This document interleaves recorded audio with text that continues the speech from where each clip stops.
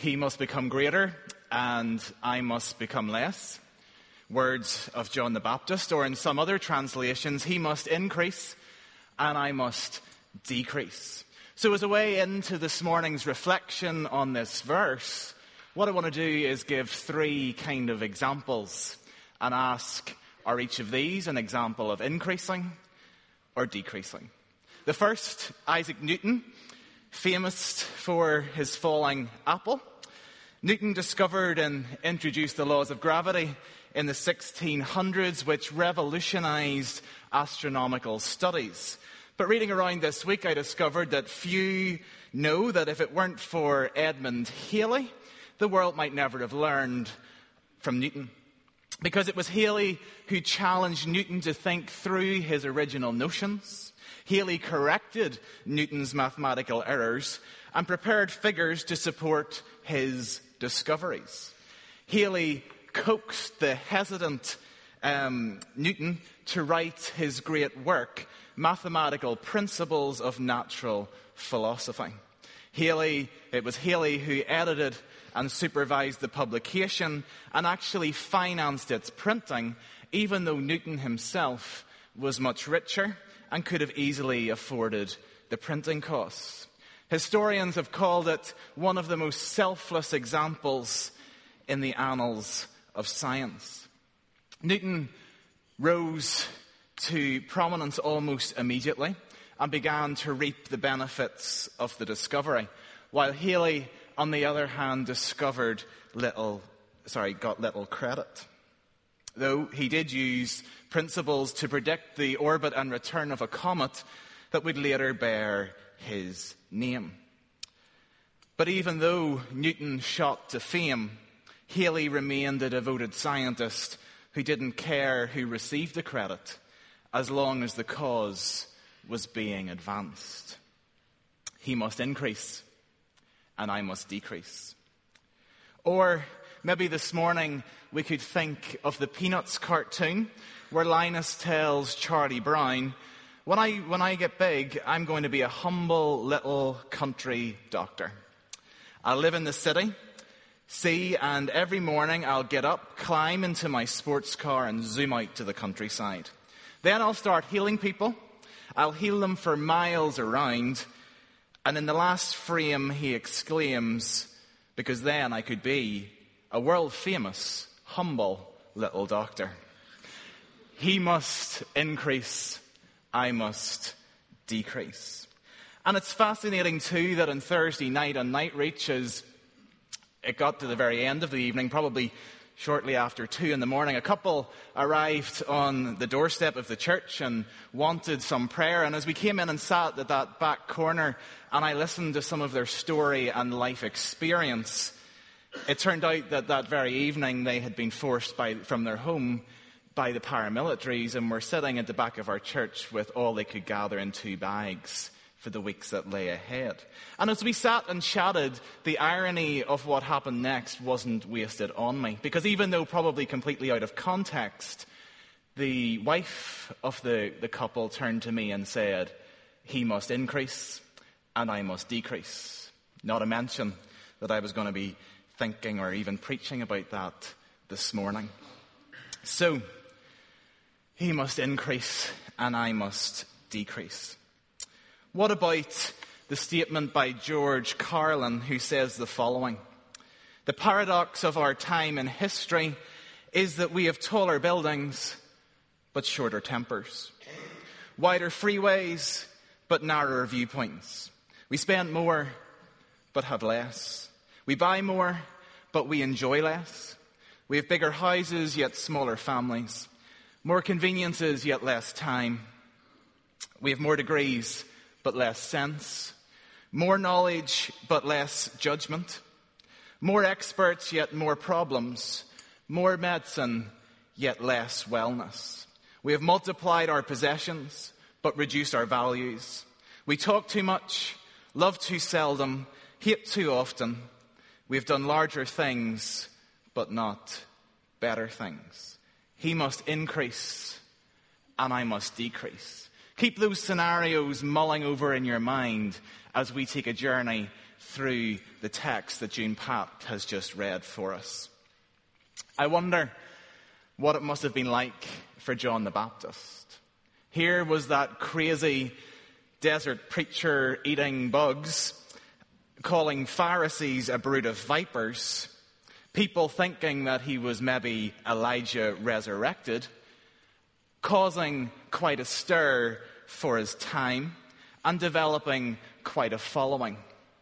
His preaching was startling, convincing, passionate. Even Jesus says in Matthew 11:11, "Assuredly I say to you, among those born of women, there has not risen one greater than John the Baptist."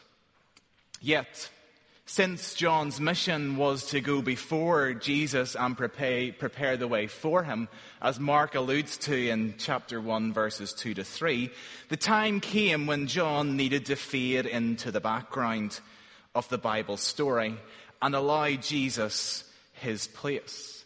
And it is with great grace and humility that John the Baptist then says in John chapter 3, "He must increase and I must decrease." Because in the passage that we have read and shared together this morning, what we witness and encounter are two thriving ministries that were taking place close to one another.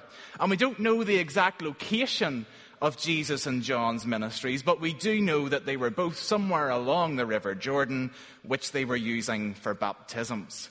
And John clarifies this point in chapter 4 when he says that Jesus wasn't actually performing baptisms himself, but rather it was his disciples that were. But in chapter 3 and verse 24, we get a little bit more of the detail, because John alludes to the fact that John the Baptist at this point had not yet been thrown into prison. I think that the apostle here wants us to know that the events recorded happened before John's imprisonment. But the incident and the verses that we read this morning detail a report or a dispute or a discussion that arose between John the Baptist's disciples and a Jew. Some early manuscripts may read the Jews, but I think scholarship agrees that probably the singular is the most probable. And this dispute was about purification. The Apostle John doesn't give us any further clarification, so we can only guess at the nature of the discussion. Probably it had to do with whether John's baptisms were superior to the Jewish rites of purification, which John in his gospel had already alluded to when Jesus performs his first sign of turning water into wine. And in the present context, we see Jesus alluded to as the bridegroom. He's come to bring people into joyous relationship with himself, not to haggle over Jewish ceremonies. It's not outward Jewish ceremonies that purify one's heart, but rather birth from above, as Steve was preaching about last Sunday. So John wants us here to see that Jesus' ministry went beyond the ceremonial legalism of Judaism. But at any rate, the debate between John's disciples and this Jew may have included the Jews' comment that the Baptist ministry was being eclipsed by Jesus' growing ministry. This led John's disciples to come with him with their concern. Let your eye look down to verse 26. "Rabbi, he who was with you beyond the Jordan, to whom you have testified, behold, he's baptizing, and all are coming to him." Their emphasis. All are coming to him. Was no doubt maybe spawned by resentment or jealousy. John's disciples were jealous on his behalf because everybody was going to Jesus. Jesus' ministry was thriving, yet John was being eclipsed. But that very comment then sets the scene for John's the Baptist's comment, which is a great lesson in humility. Because what we discover as we journey through this section of the text is that John's humility clearly stemmed from the fact that he knew who God was and who he was. He didn't have inflated views of himself. He wasn't out to build his own self-esteem or promote his own ministry or reputation. Rather, his goal really was to promote and point people towards Jesus. And John the Baptist then replies to his disciples by saying, "A man cannot receive anything unless it has been given to him from heaven." What John the Baptist is saying here is that as a forerunner, a role that was given to him by God, he must stay within that role. And his words also apply to Jesus, because any popularity or success that Jesus enjoyed in his ministry clearly came from the Father. And in verse 28 of our reading, John reminds his disciples that he said, "I am not the Christ, but I have been sent ahead of him." Clearly, John knew that Jesus was the longed-for and promised Messiah. And he was just part of that story. By the time we reach then verse 29, we see John alluding to some illustrations from Jewish weddings. He who has the bride is the bridegroom, but the friend of the bridegroom who stands and hears him rejoices greatly because of the bridegroom's voice. So this joy of mine has been made full. Now, to fully understand this comment, we need to figure out a little bit about Jewish wedding custom. So let's journey through this together. Bear with me. This is how things would have worked in a typical Jewish wedding custom. First came the betrothal.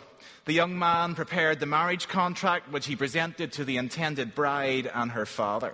From that then came the acceptance. So if the proposal was to be accepted, the young man would pour a cup of wine for his beloved and wait to see if she drank it. If she drank it, the proposal had been accepted, and the young man would then give gifts to his beloved.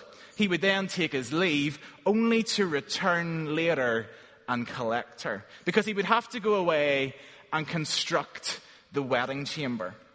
So before leaving, the young man would announce, "I'm going to prepare a place for you, and I will return for you when it's ready." Sound familiar to some of Jesus' words when we've read in the scriptures about his going to heaven to prepare a place for us, returning for us. This idea of Jesus as the ultimate bridegroom and us then, the church, as his bride, littered through Scripture in imagery. So while the bridegroom was away preparing, the bride would be making herself ready. And when the wedding chamber was ready, the bridegroom would return to collect his bride. And when the groom and his friends got close to the bride's house, they would give a shout or a blow of a ram's horn trumpet to let her know to be ready. And when the party arrived at the father's house, the newlyweds went into the wedding chamber for 7 days of honeymoon, and the groom's best friend stood outside waiting for the groom to tell him that the marriage had been consummated. And here we have in John, the Gospel according to John, John the Baptist alluding to himself as that friend of the bridegroom. He realizes that Jesus' time has now come. That marriage contract between God and his people is on earth in the living form of his Son, and the time has now come to rejoice in it. John knew that Jesus was the promised bridegroom and that the bride belongs to him.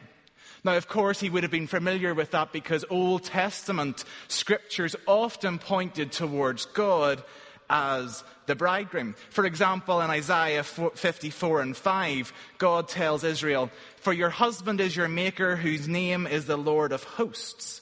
Or Isaiah 62:5, and as the bridegroom rejoices over his bride, so your God will rejoice over you. Or in Hosea 2:16, the Lord tells Israel that in the future they will call their Lord my husband. And he promises that I will betroth you to me forever.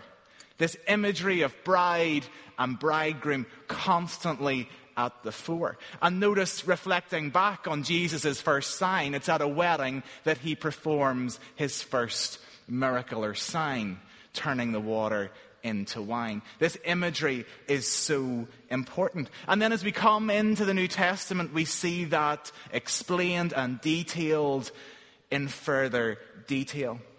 In Matthew 9:15, we read, "The attendants of the bridegroom cannot mourn as long as the bridegroom is with them, can they?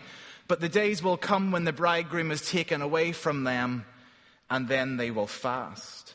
Or even look at verses in Corinthians, Ephesians, and Revelation. Constantly this image of God as bridegroom and we as the bride.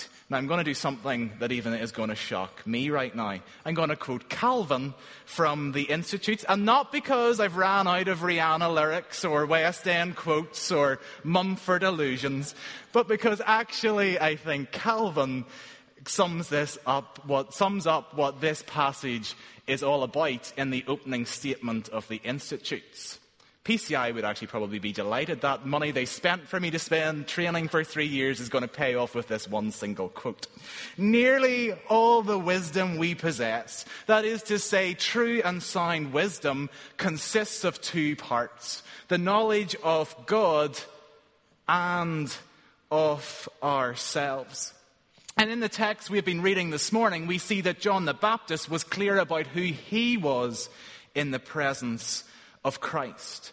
People were wondering, was he the longed-for Messiah? But yet he emphatically denies it. "I am not the Christ." Then he goes on towards the end of chapter 3 to say, "You yourselves are my witnesses that I have said, I am not the Christ, but I have been sent ahead of him."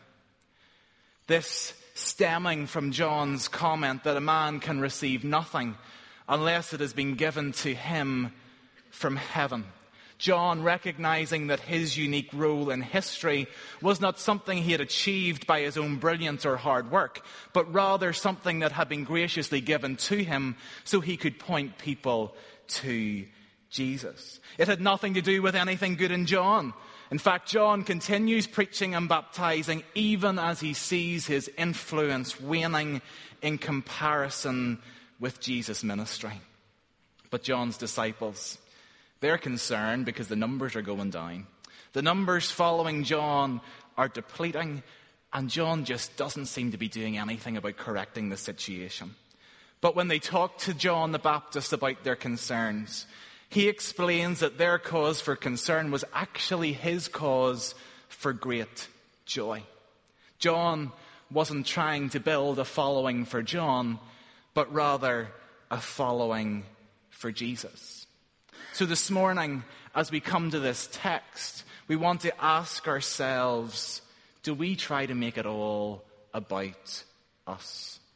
Are we looking in life for the spotlight, for the applause, for the acclaim? Do the words of John the Baptist saying, "I must decrease and he must increase," jar with how we move around in the world?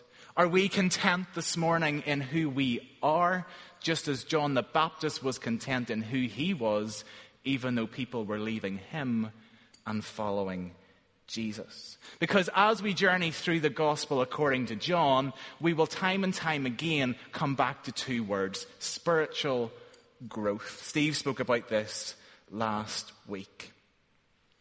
That's what we this morning can take away from this reading.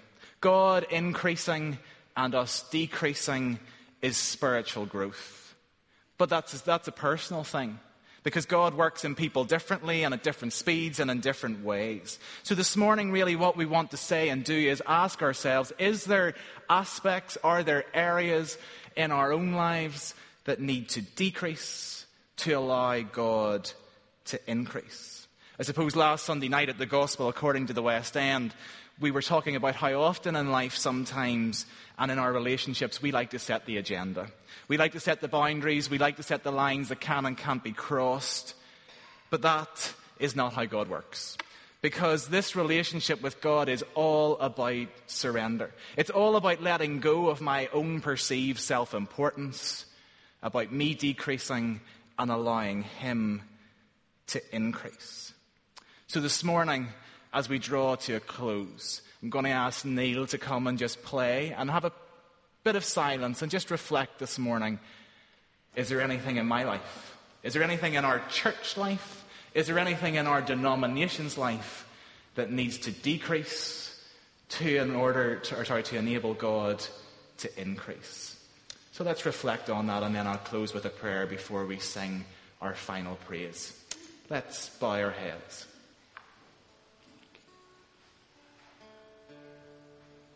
Heavenly Father, this morning we have read words from your word that tell us that we must decrease while you must increase. And we realize how that goes against the grain of how our society operates and moves.